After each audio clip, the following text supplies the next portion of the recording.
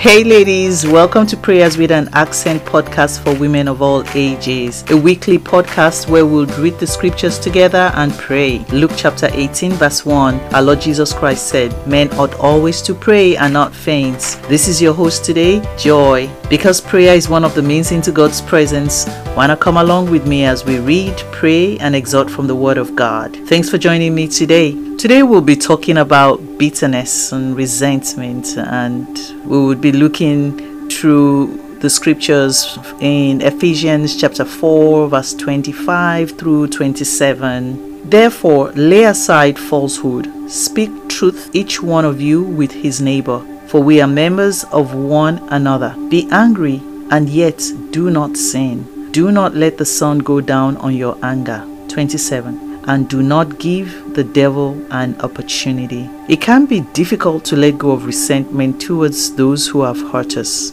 but that is exactly what God asks us to do. It's not only for their own sake, it's also for our own sake, because unforgiveness causes stress and unhappiness that can creep into our relationship with everybody, loved ones, anyone, and most especially with the Holy Spirit. And that's one thing that we need to always treasure with everything, no matter what it costs us. Here are a few things that we can do if we ever notice that we still harboring bitterness in our hearts or some kind of resentment.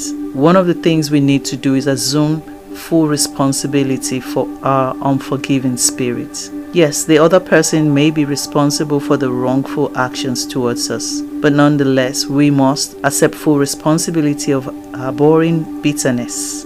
And that is the first step of trying to confess and repenting from it. The second one is to honestly confess before God that yes, I am harboring resentment, or I wish for brimstone and thunder to fall on that person to get them punished. But since an unforgiving spirit will return, we should also keep in mind that the only way to permanently lay this down is to repeatedly, whenever we notice this, not try to throw it under the rug, but to go back to God and confess and ask Him to help us and to purge us with the blood of Jesus from every form of resentment. The third one is to pray for the wrongdoers. Yes, that's it. That's what I said. We may not feel like talking to God on behalf of somebody who has hurt us, but doing so is the way to break the hold of bitterness that has come on us. So even after we have done all this, yes, resentment may still crop up in our hearts. When that happens, thank God that we have in fact forgiven, and we can also refuse Satan's invitation to try to rehash the past. Let us pray. Father, in the name of Jesus, thank you for the opportunity to come before your presence today.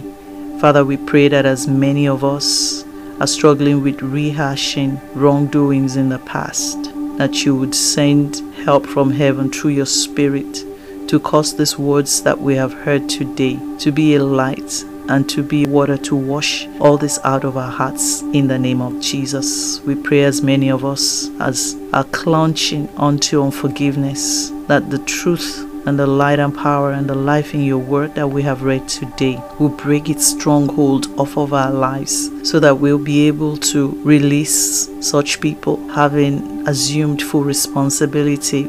We'll be able to stand before you and confess this is what we're doing wrong, and ask you and receive grace to pray for these wrongdoers from now in the name of Jesus. Father, we thank you because we know that you have heard, and because we believe that you have heard, we are sure that you have answered us, and we will be able to testify that once we were bitter, but by the grace of God, we have been set free from bitterness. In Jesus' name, amen. This podcast was brought to you by Prayers with an Accent Christian Women's Group. Please like us on Facebook, www.facebook.com/Prayers with an Accent, all one word. Send us your praise report on Facebook too. Join us again at prayer time next Wednesday, and please leave a honest review and subscribe to our podcast. Thank you for listening. Bye.